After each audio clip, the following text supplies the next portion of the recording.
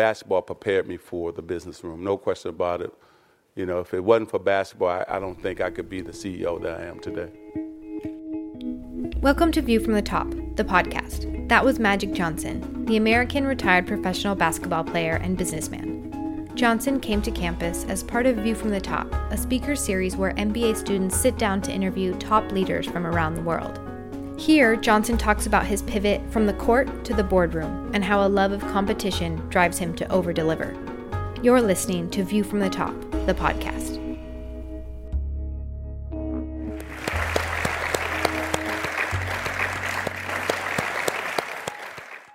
All right, well then let's start with sports. Let's start with basketball. Okay.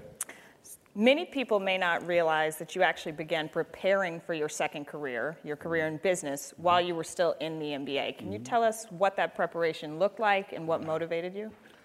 Well, first we have to understand that the same principles really apply from being a basketball player as well as a CEO. When you think about focus, strategy, discipline, so I'm still that same guy that has those same principles as a CEO. And what I was doing as a basketball player first, and also a competitor, because I hate to lose at anything, right?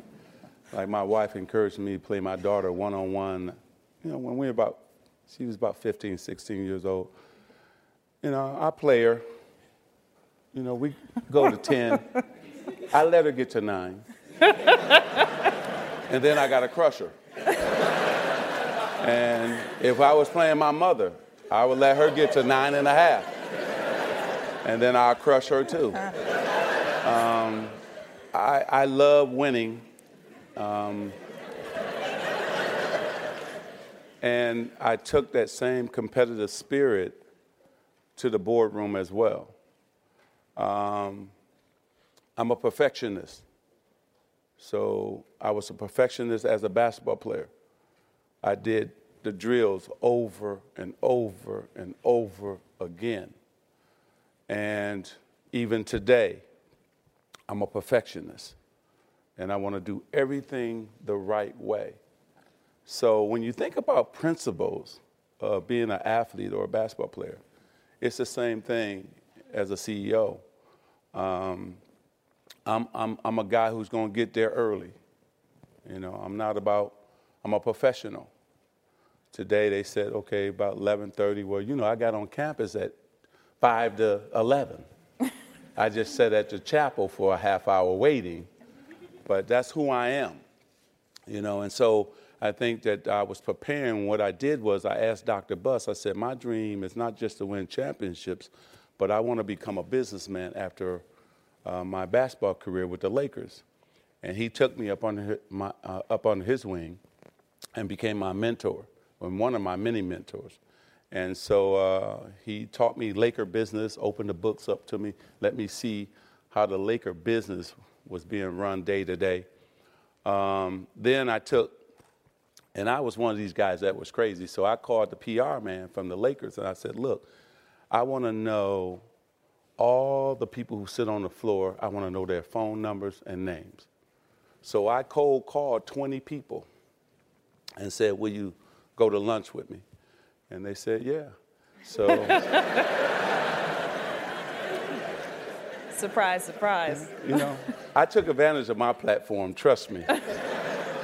And so I picked their brain about business, what made them successful, and I incorporated it into my own style. And so while I was playing basketball, yes, I was getting ready, but make no mistake about it, I was 150% in with being a Laker and being the best basketball player I could be.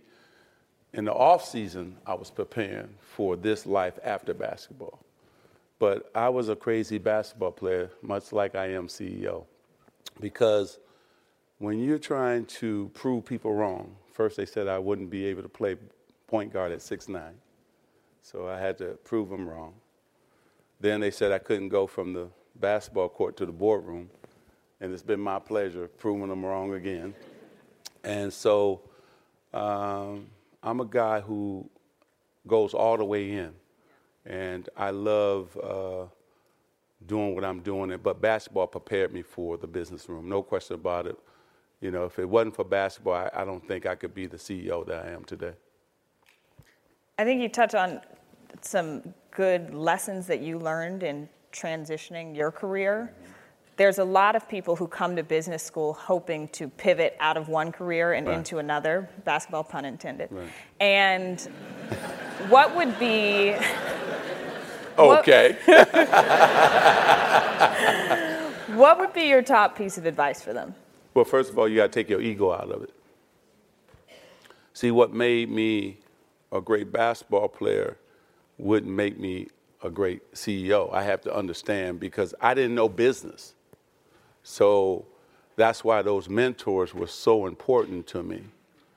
And then somebody finally is going to say no to you.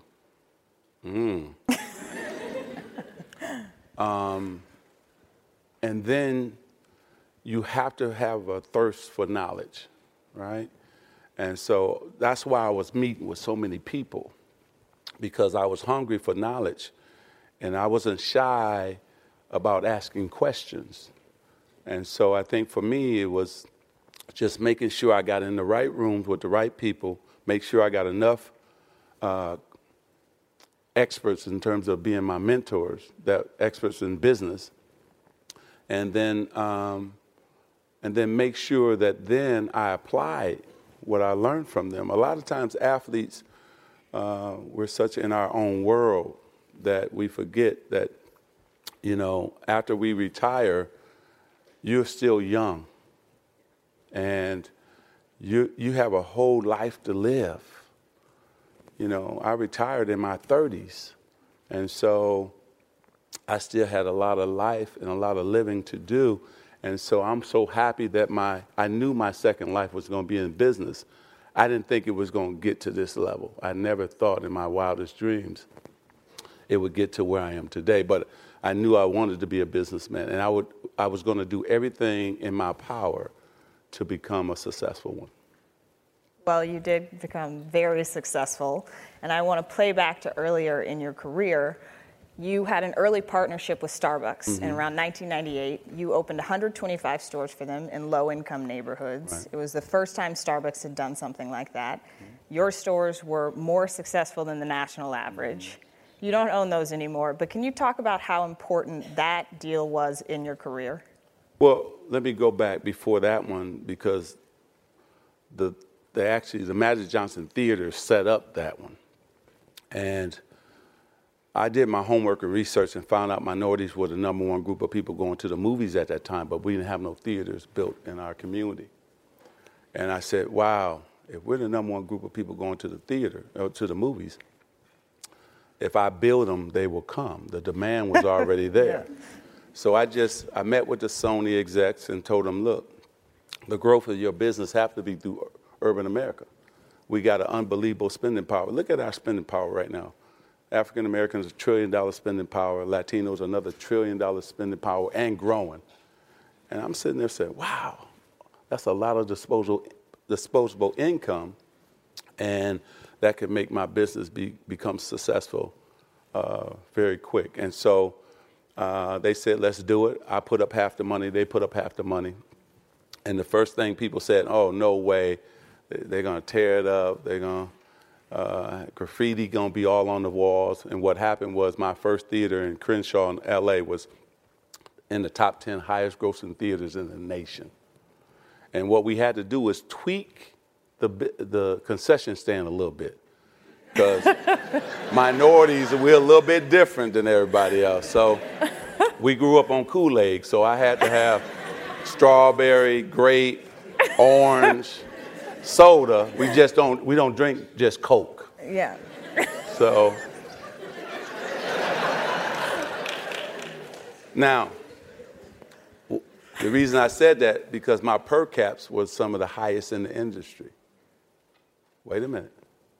So if I keep that Coke just in there, and my customer base don't drink Coke, I'm not successful, right?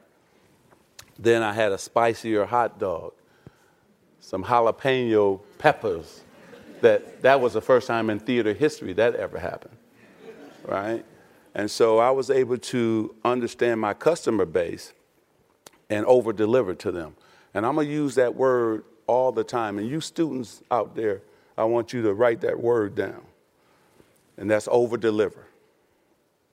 Because if you're going to be in business, and especially today's marketplace, you got to over-deliver to the consumer. Or guess what? They're going to leave you that fast. I have over-delivered to my customer base for 30 years. That's why I have the #1 brand in urban America. And so if I had just kept Coke in there, not the hot dog change, it would have been a problem. Let me tell you a little quick story about how they looked at me as a basketball player. So we're about to open my first theater on Crenshaw in LA. And I asked the food buyer from Sony, I said, how many hot dogs do we have for the opening? So he's like, man, the same amount we're going to give you is the same amount we have in our suburban theaters. We opened the theater on Friday. We sold out all the hot dogs that normally take a month to sell out in suburban, sold it out in one night. Why? Because minorities, we're not going to go to dinner and a movie. We're going to have dinner where? At the movies. I can't hear you. At the movies. So that's another reason my per caps was so high. You have to have an understanding of your customer base. And I know what urban consumers want, and I deliver that. So because we were very successful with the Magic Johnson Theaters, I went up to Seattle because I saw this long line outside this coffee place called Starbucks. I'm like, man, what kind of coffee they serving in there? So I said, I got to get in that line. I got to see what's going on. So I got in the line and, waiting. And I finally got up there. And I don't drink coffee. I drink tea. So I said, man, let me have your best tea, whatever. Man, I took a sip of that tea. I said, wow, no wonder. I said, man, that's the next successful thing that can happen in urban America. So I cold called Howard Schultz, CEO of Starbucks, and said, look, I want to come up and see you. So I flew up to Seattle, and we had a meeting, and thank God he was a basketball fan and season ticket holder of Seattle Supersonics. And we sat down and talked, and I told him the growth of his business would be through urban America because, Starbucks got a store. Man, they saturate the market, which is great. They dominate the market. And I said, but there's none in urban America, and we got this great spending power, and I knew that it would be successful in urban America. He said, well, we don't do franchisees. I said, I'm not here to become one. I want to be your partner. I put up half the money. You put up half the money. So he said, well, I got to sell it to the board. Let's have a couple more meetings. So long story short, we had about 4 more meetings. And then he finally decided to come down and see how we manage my theaters. And this is really important to a lot of you young people out there. You got to make sure that what you're selling and what you tell people is going to be the truth, right? When they come and see what your business looks like, everything that you told them is sure better look like that. So sure enough, he comes down on a Friday night, and thank God Whitney Houston's first movie was coming out, Waiting to Exhale.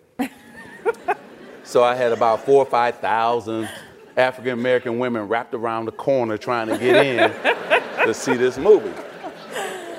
So Howard we come around the corner, and he's like, wow, man. He was amazed we had this many people waiting to see this movie. He got inside. The concession stand was just, we were making money like crazy because everybody was ordering something. And then finally the movie started. So we sat in, one of my biggest house was 500 seats. And the movie got going about 20 minutes in. And every African-American woman in there thought they knew Whitney Houston personally, so they started talking to the screen. Girl, why you still with him? You should dump him. And so Howard grabs me out the theater, true story, and said, Irvin, I've never had a movie-going experience quite like this. And he said, you got the deal. So we did 3 as a test. And this is where that word comes in, young people. So he gave me 3 to test. So I had to over-deliver with the 3. So when I looked up, I said, okay, we got to tweak Starbucks just a little bit to fit in urban America. The coffee was great, but the dessert was not. We don't quite know what scones are, so I had to take the scones out of my Starbucks and put sweet potato pie, pound cake, sock-it-to-me cake, peach cobbler. They said, no way minorities would pay $3 for a cup of coffee.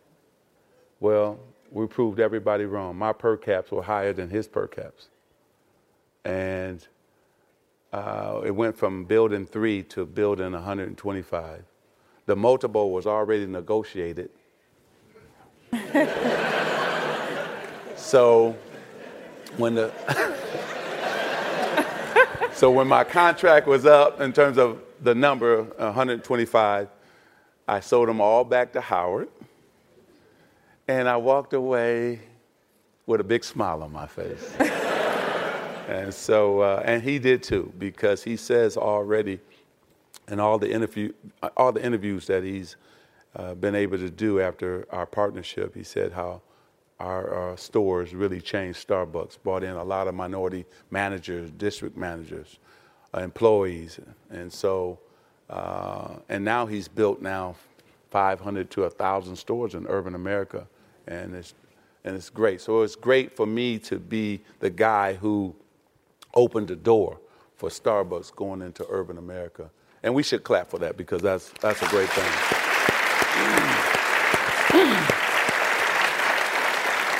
So it's still about over-delivering. See, if I had kept those scones in there, my per caps wouldn't have been $4.59. It wouldn't have been that high.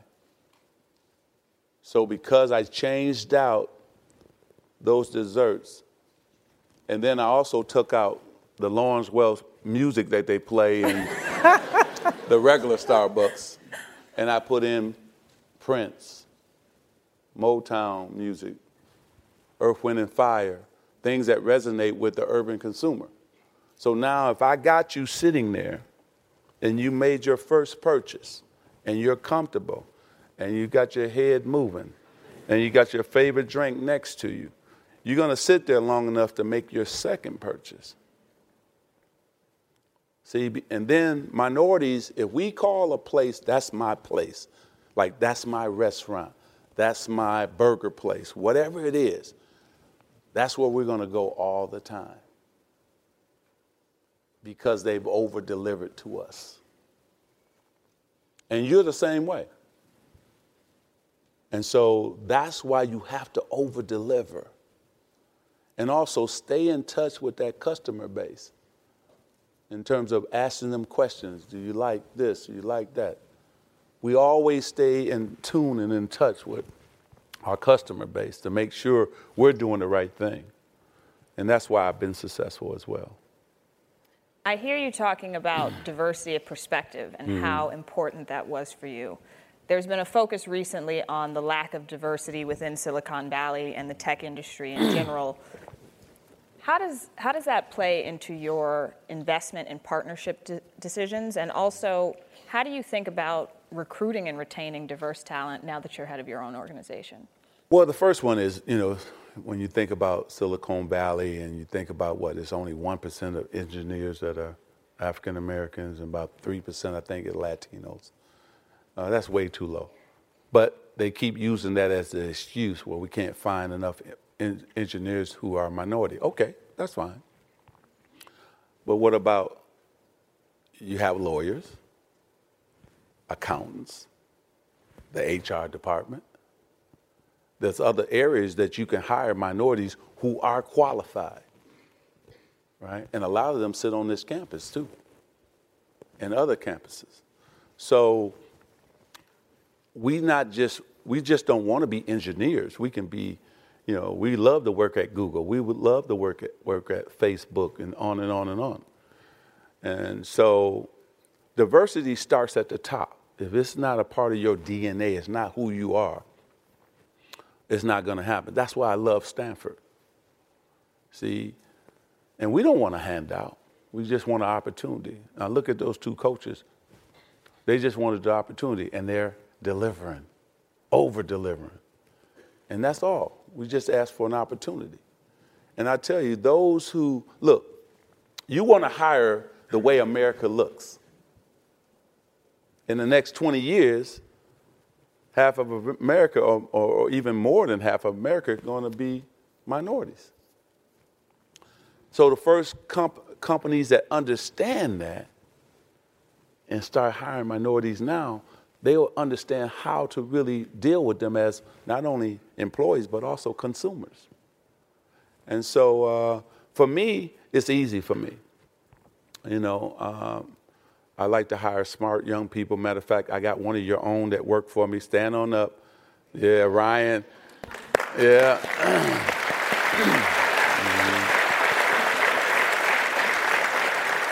And Ryan, I tell you what's great about Ryan. Ryan was here on the campus a couple of years ago, and he was doing some internship work for us, right?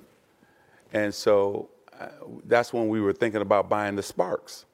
So we put Ryan on the Sparks deal.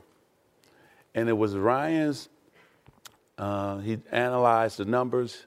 He came back to myself and said, he thought at the number that we were going to pay for the Sparks, that it was going to be a good deal. If he had said, don't do the Sparks deal, I wouldn't have done the Sparks deal. So we got young, bright minds like Ryan in our company. And so Stanford, you're producing some great, young, smart. Also, too, he's single, so any ladies out there. He started clapping.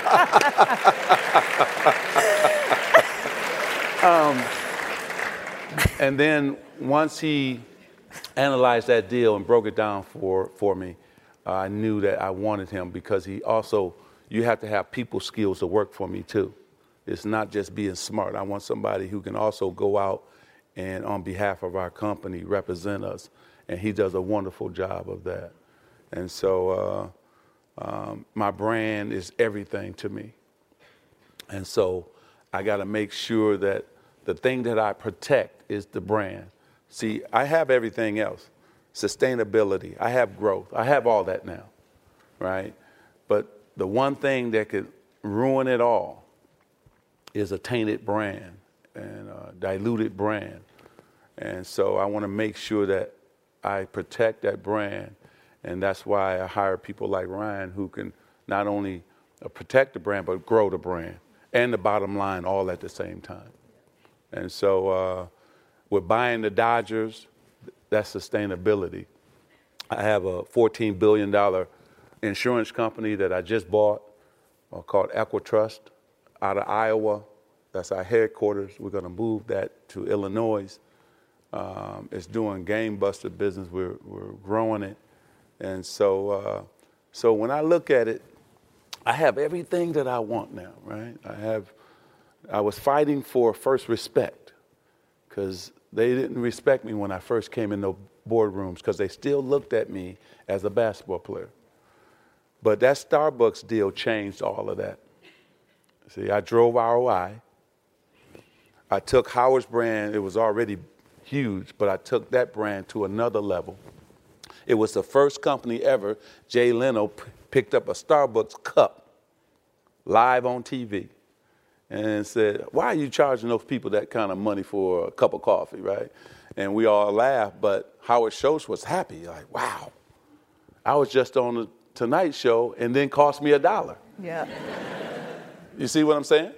So we were able to grow the brand of Starbucks for free, and also at the end of the day, also be able to grow the bottom line too. And that's why that partnership was the one partnership that really got me everything that I wanted. And then I've had the number one real estate, when you think about fund in terms of an urban fund. So we did 300 million, we did 600 million, our second fund, and our third fund, we did $1 billion. And then we had an equity fund with Ron Burkle's company, Ukaipa Johnson. So we went out and raised about 500 million. So that's when I bought a lot of we bought about 20 radio stations, we bought Soul Train brand, on and on and on. With the real estate fund, if you think about the W in Austin, Texas, you think about the Hilton in Washington, D.C., all those things, all those properties we still own. And the Transamerica building downtown Los Angeles, we used to own that. And so those are the type of properties that we invested in. And so it was really unique and special that I could go from the basketball court, dribbling that little basketball, to having a real estate fund, having an equity fund. And now I'm with Guggenheim. And Mark Walter told me, you don't have to go out and raise money no more. We manage about $200 billion. Just come see us. Okay. And I tell you, this is a quick story for some of you, because some of you are going to be disappointed. I got to stand up for a minute. Is that okay? All right. I know I'm at Stanford and everything, so all these smart people, because I might be working for one of them one day. You don't mind me changing a little bit, Dean, do you? Okay, cool, because I can't just sit down all the time. Young people. So when I first went out to raise my first fund, I went up to CalPERS, right down the road from here.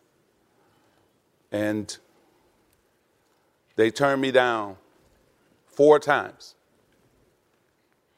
And the last time the committee turned me down, they said, well, why haven't some other minority come to raise money and do what you're talking about doing? And I couldn't answer that question, right? I was up there to have them give me around $50 million to invest in urban America. That was unheard of at that time. And so finally I went up the time after that, the 5th time, and they finally said, you know what? We're going to give you the $50 million. And I'm going to come back to that word. If you over-deliver with the $50 million, you can come back and get $100 more million. I bought a shopping center for $22 million. It was 40% occupied. I made that center 100% occupied. I resold that center for $48 million. Took the 26 back up to Sacramento and said, here you go. And guess what happened? They started respecting me like a businessman. Now, a lot of you going to get turned down 5 times like I did. Are you going to get back up and try again? Or are you going to go have your head down, disappointed, and not get up and try again? See, I knew I had a great business plan. I knew I had a great strategy, and I believed in it. That's why I kept going up to Sacramento. And finally, they said yes. And that's when I took off.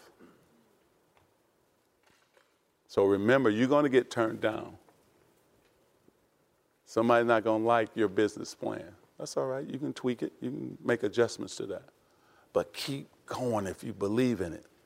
And if you've done your homework and your research and you find that you have a good chance to be successful with your business, keep going. Never let anybody define who you can become and who you are. They said, oh, Magic just a point guard. No. I was more than that. And now I'm proving it each and every day. Jack Dorsey just said, hey, Magic, come on, join my board of Square. I've been turning down boards left and right, and I finally believe in him and what he's built. And so I finally said yes. But if I hadn't proven myself, right, he would never come and ask me to join his board of Square. Okay. Okay. Back to you now. Thank you. See, that's how we do it at Stanford. We, Yeah. Experiential learning.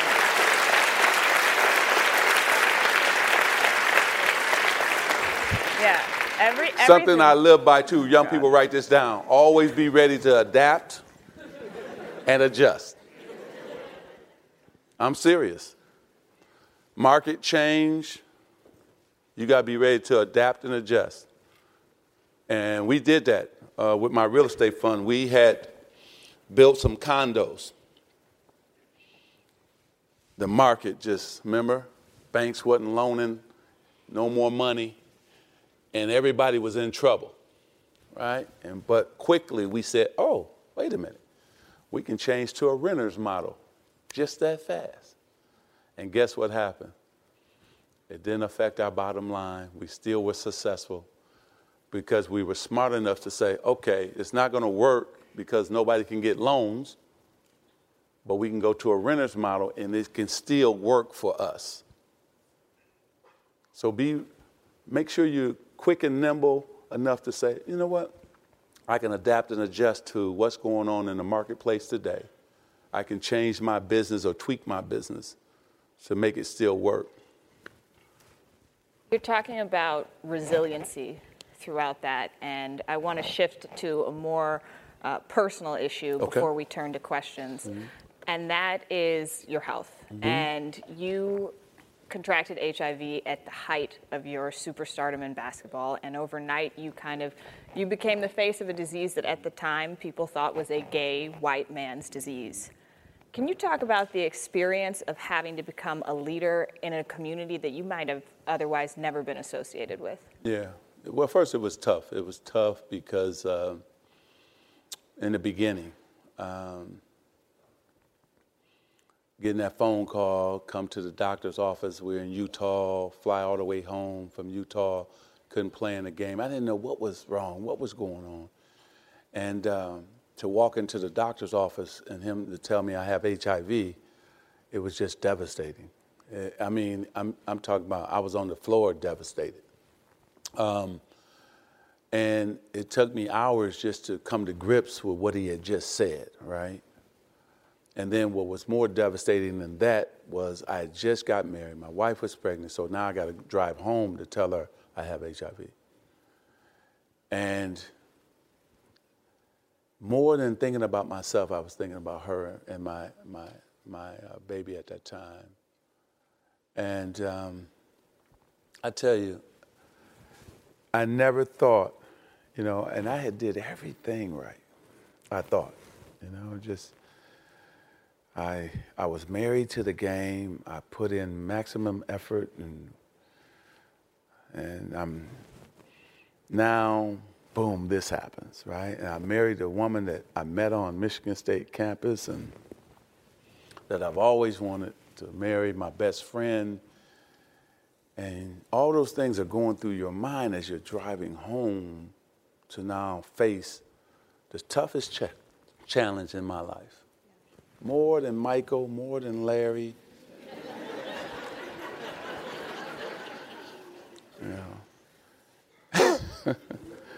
Yeah, I'm glad I can laugh about it now, I'll tell you. But it was, when I hit the door, she knew something was wrong.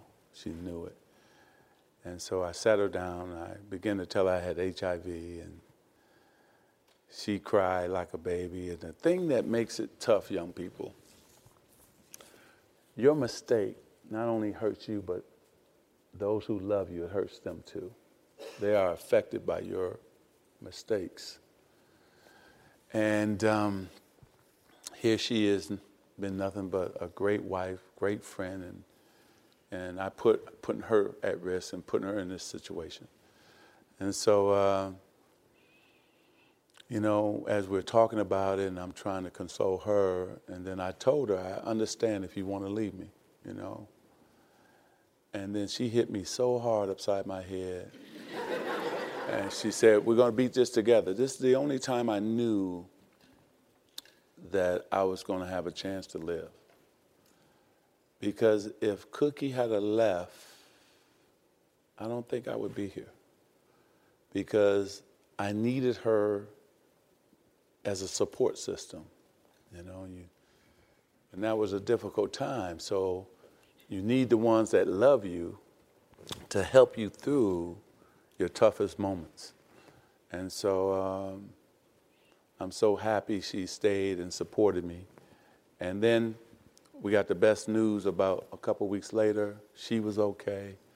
The baby was okay after the doctors ran the test. So I've been in the face of this disease now for 24 years. Was she also the person who encouraged you to speak out and help to educate everyone about Oh, that's the a disease? great question. Great question. We went back and forth.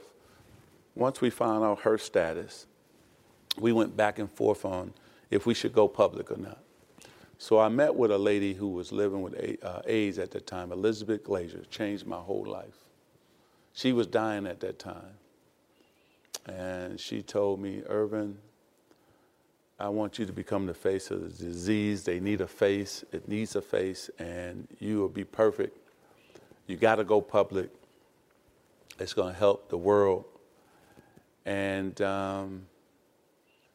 she said there's some great drugs coming down the pipeline, and she was right. At that time, it was only one drug at that time, AZT. And so I'm glad she was there for me as well. And then I promised her that I would become the face, and I would do a lot of different things to help those who are living with it and also to educate people. And she has a great foundation named after her and doing great work too. And so Cookie and I, after meeting with her, decided to go public at that time. And now you look at the numbers, there's over a million people living with HIV in this country, but 1 out of 8 don't even know they have it. There's a lot of people walking around right now that don't know they have HIV. And then it's affected the black and brown community in a big way. When you think about the numbers, especially the numbers of blacks, in terms of 55% of men, 45% black women. So it's really important that we still go out and get tested. Also, go back for your results. Now you can get it tested in your own home now. Now, instead of one drug, there's 30 drugs. That's why I'm living today. You think about the drugs are so much better today, easy to take today. There's still a fear of minorities going to find out if they have HIV or not. That's been really hurting our community in a big way. And so I fight against discrimination against those who are living with HIV. I go out and educate people, and that's what I do. This is my life. And so I love what I do. I love, going out, talking about HIV and AIDS, and also helping people. And that's what I'm all about. And then when I joined President Bush AIDS Commission back at that time, this is the father, I remember I went to Boston, and they had a hospice, 30 beds. I walked in, only one bed was one patient was in one of the bedrooms. And I was like, what's wrong with the other 29 rooms? They had to take you through a process for you to get a room. Like, all these people who need a room, and they have to go through a process to get one. It takes like a year or two just to get cleared. And that day I quit. I said, this is not right. There's people who need rooms who have to be on the street, and we take them through this long process. And so I quit that day, and I built the Magic Johnson Foundation, and we've already given out almost about $15 million to different AIDS organizations. We've tested over 40,000 minorities. So this is what I do every day. I love it, And not just the HIV and AIDS side. We have 120 students on scholarship right now, colleges all over the country. We built 16 technology centers. And because a lot of minorities can't afford to have a computer in their home, So we give them access to one. And so these are the things that we do every single day. And then the last thing I just started was Magic Johnson Bridgescape Academies, because right now the problem we have in urban America is so many dropouts right now. So we're building these drop back in centers where kids can get off the street, get their high school diploma. And it's so great that we've graduated 400 students so far. And guess what? A lot of them are in college right now. So we should clap for that.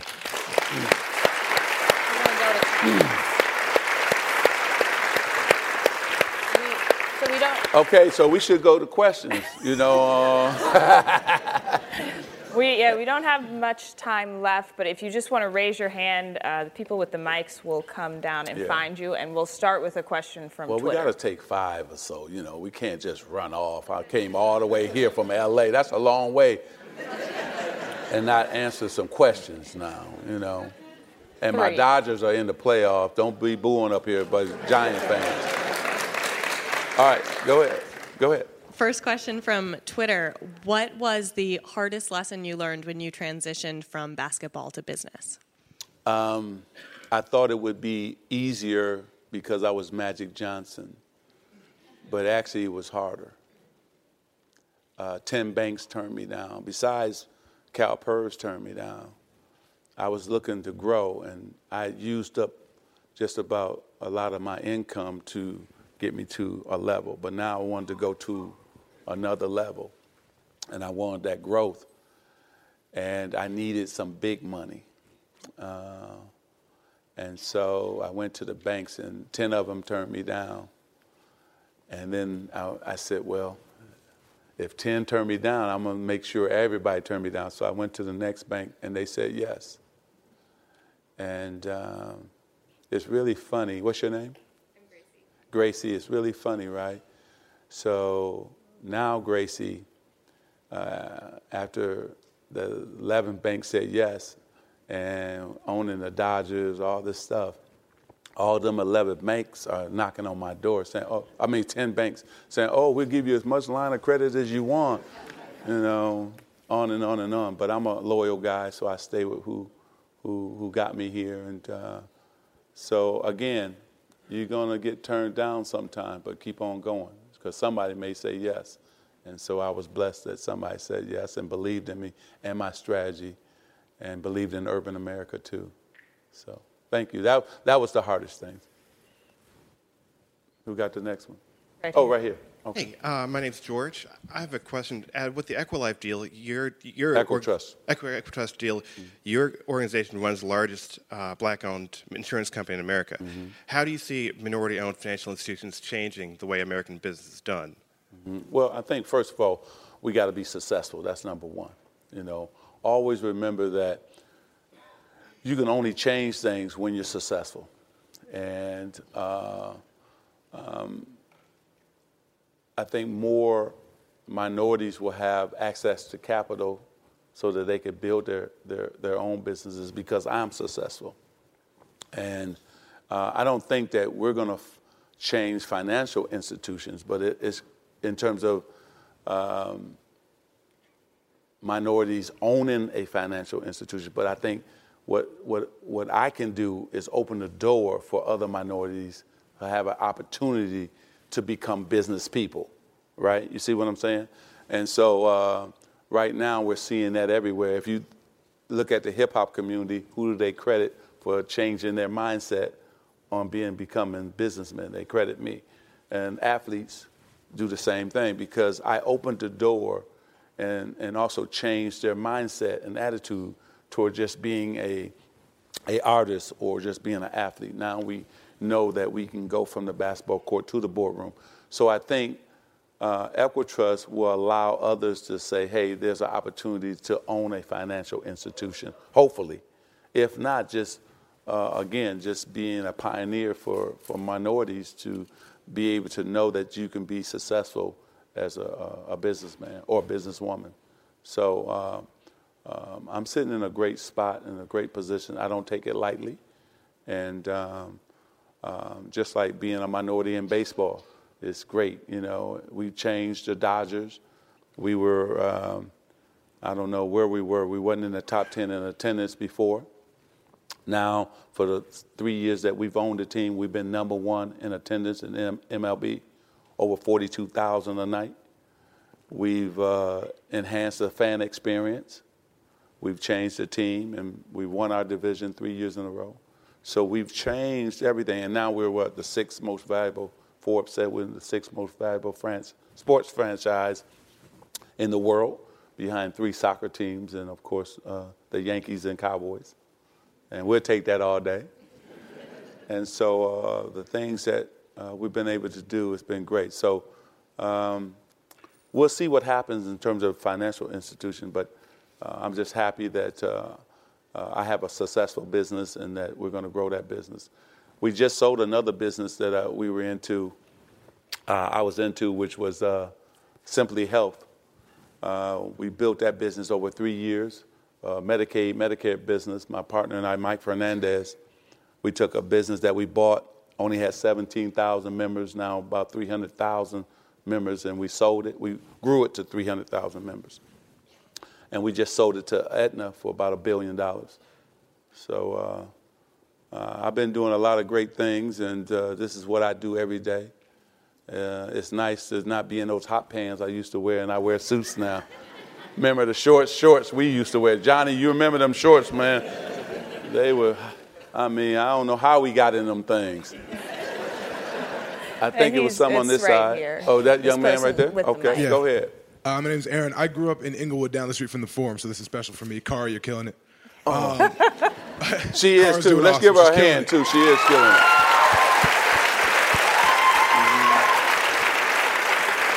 So my question is, can you talk about the conflict or lack thereof between helping a community that you came from, that you grew up with, a socioeconomically disadvantaged community, and also wanting to make money yourself? Mm-hmm. Well, there's no conflict. And I'll tell you why there's no conflict. Minorities want me to be successful, right? We were short. When you think about retail options, we were short retail options.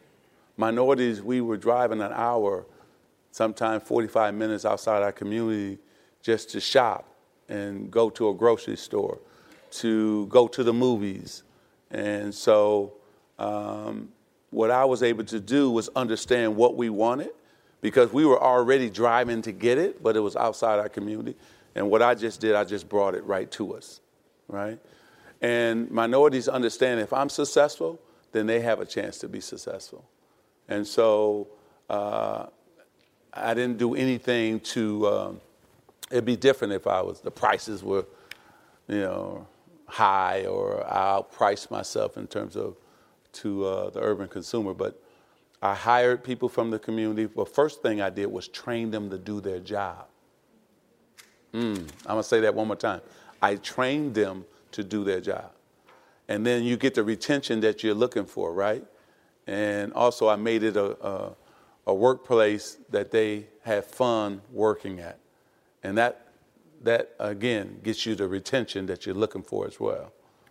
My Fridays was the hottest place to work at and to go to, right? My TGI Fridays that I used to own right there. You been there? Right? And, a Laker game came on or Dodger game, you couldn't even get in the place, right? Packed, right? I was the first Fridays in the nation to ever serve Dom Perignon, Cristal, out of high-end liquor. I was the first one, right? They copied my model, right? And so, because that's what my customer base wanted. But the reason I'm saying that is that now in urban America or Inglewood or wherever, you have a chance to now in your own community get a salad, get dinner, go get Starbucks coffee, and you didn't have those options before. So I look at it as I'm putting people to work. And now that dollar, our problem in urban America, the dollar only touches 3 hands. In suburban America, $1 touches about 20 hands. That's why it's able to grow. So I tried to make sure a dollar could touch at least 10 hands in urban America by putting a business there, hiring people from the community. Now they'll spend their money where? In the community. Now the community grows. And so I'm happy about what I've been doing.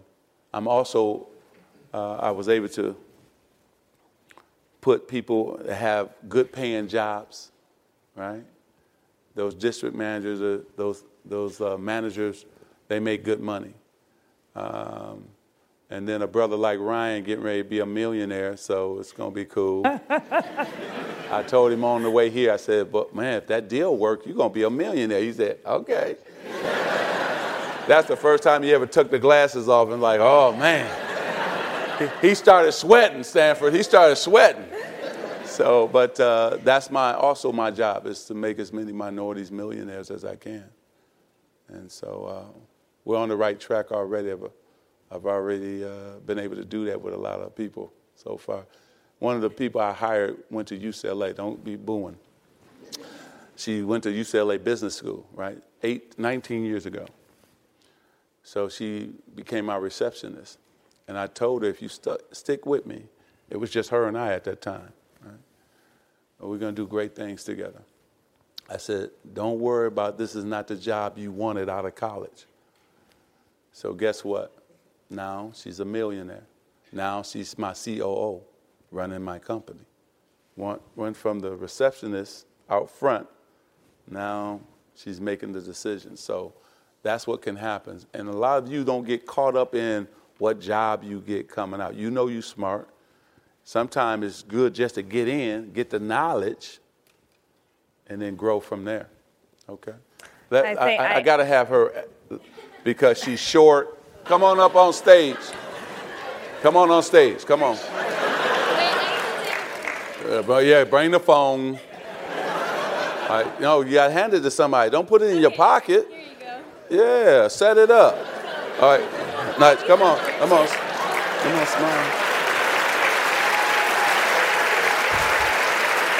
All right, hold. Turn around.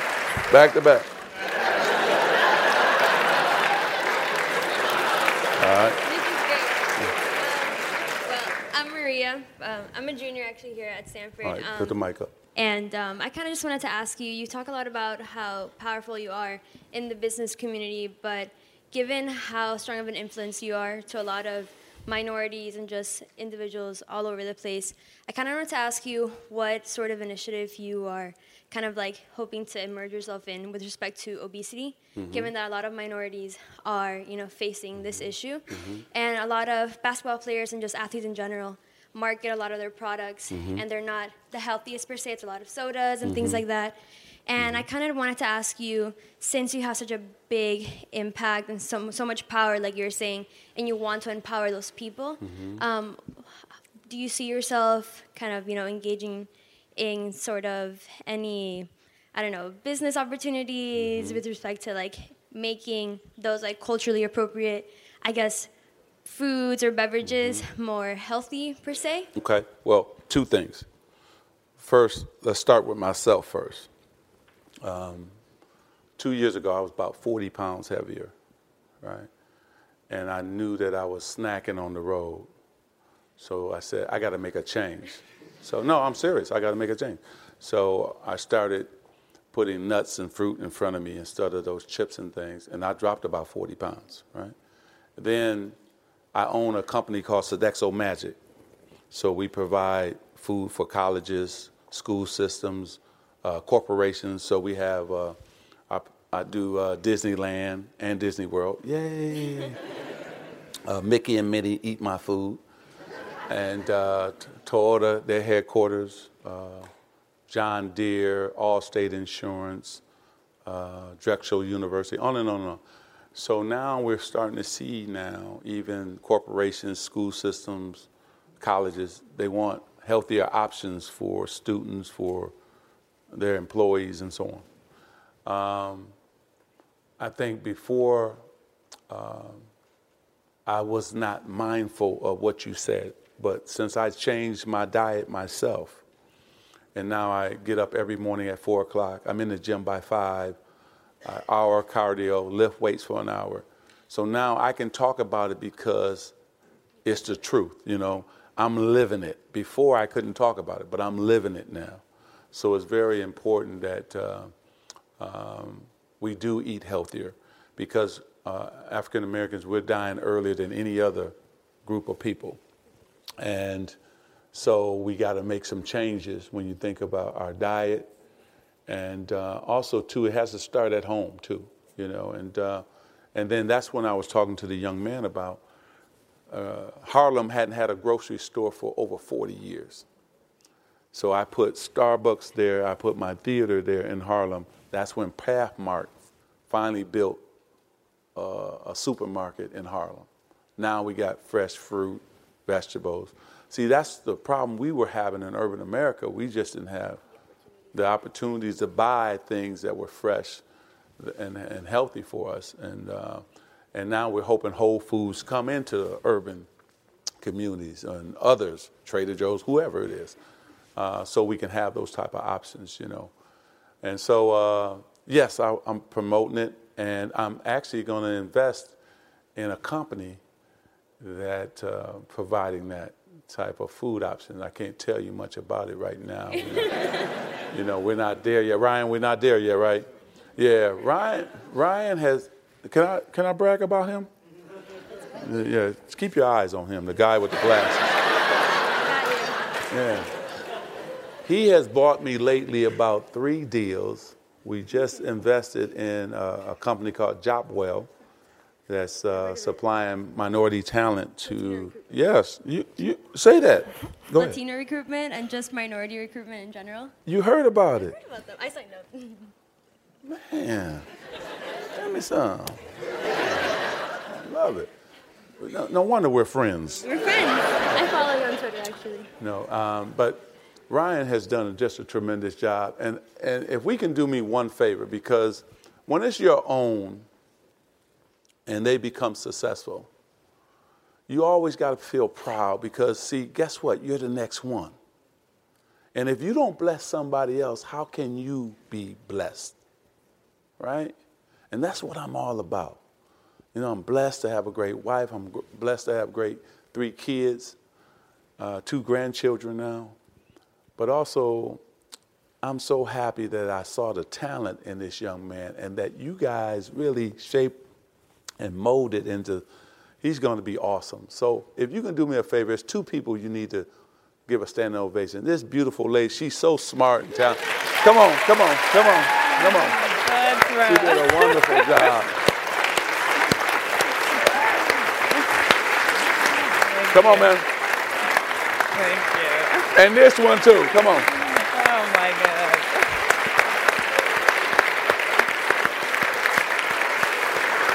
So, listen. I came from a very poor family. Sometimes we had the peanut butter, but we didn't have the jelly. Sometimes we had something to drink, and sometimes we didn't. Sometimes, it was tough. 6 sisters, 3 brothers. But the one thing I never had was poor dreams. Even though I grew up poor, I didn't have poor dreams.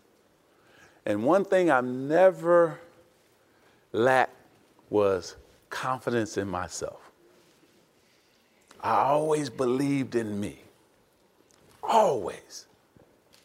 And the one thing that I could control is my work ethic and my work habits. First one in the gym, last one to leave. I'm the first one at work, last one to leave. It doesn't change. If you want to be successful, you got to get there early. You got to outwork your competition. And then get your husband or wife, boyfriend, girlfriend to understand and buy into your dream. That's one thing Cookie did. I said, baby, tonight I know it's not a real date, but I got to take you to the theater, to the Magic Johnson Theater. When we get there, you go to your seat. I got to kiss the babies for 2 hours and hug everybody that came in. Then when we leave, we got to go by Starbucks and sit in the parking lot and watch how many people come into the store. That's going to be our date. But guess what? She was sitting right there with me. The hard work paid off. 5 championships, led the Lakers to 9 finals in 12 years. Right? What a run, right? Then here, the business world. Now I was struggling to get money and capital. Now I don't have to worry. If I need to raise $1 billion tomorrow, which we're starting a new fund, I wish I could tell you about it. But we already got $2 billion committed. We haven't even gone out because I got a proven track record. Thanks.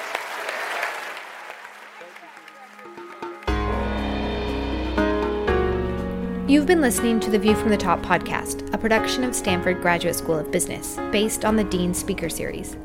This interview was conducted by Kara Hollis of the MBA class of 2016. Our theme music was composed by Lily Sloan. Follow us on social media at Stanford GSB. You can find more episodes of our show wherever you get your podcasts.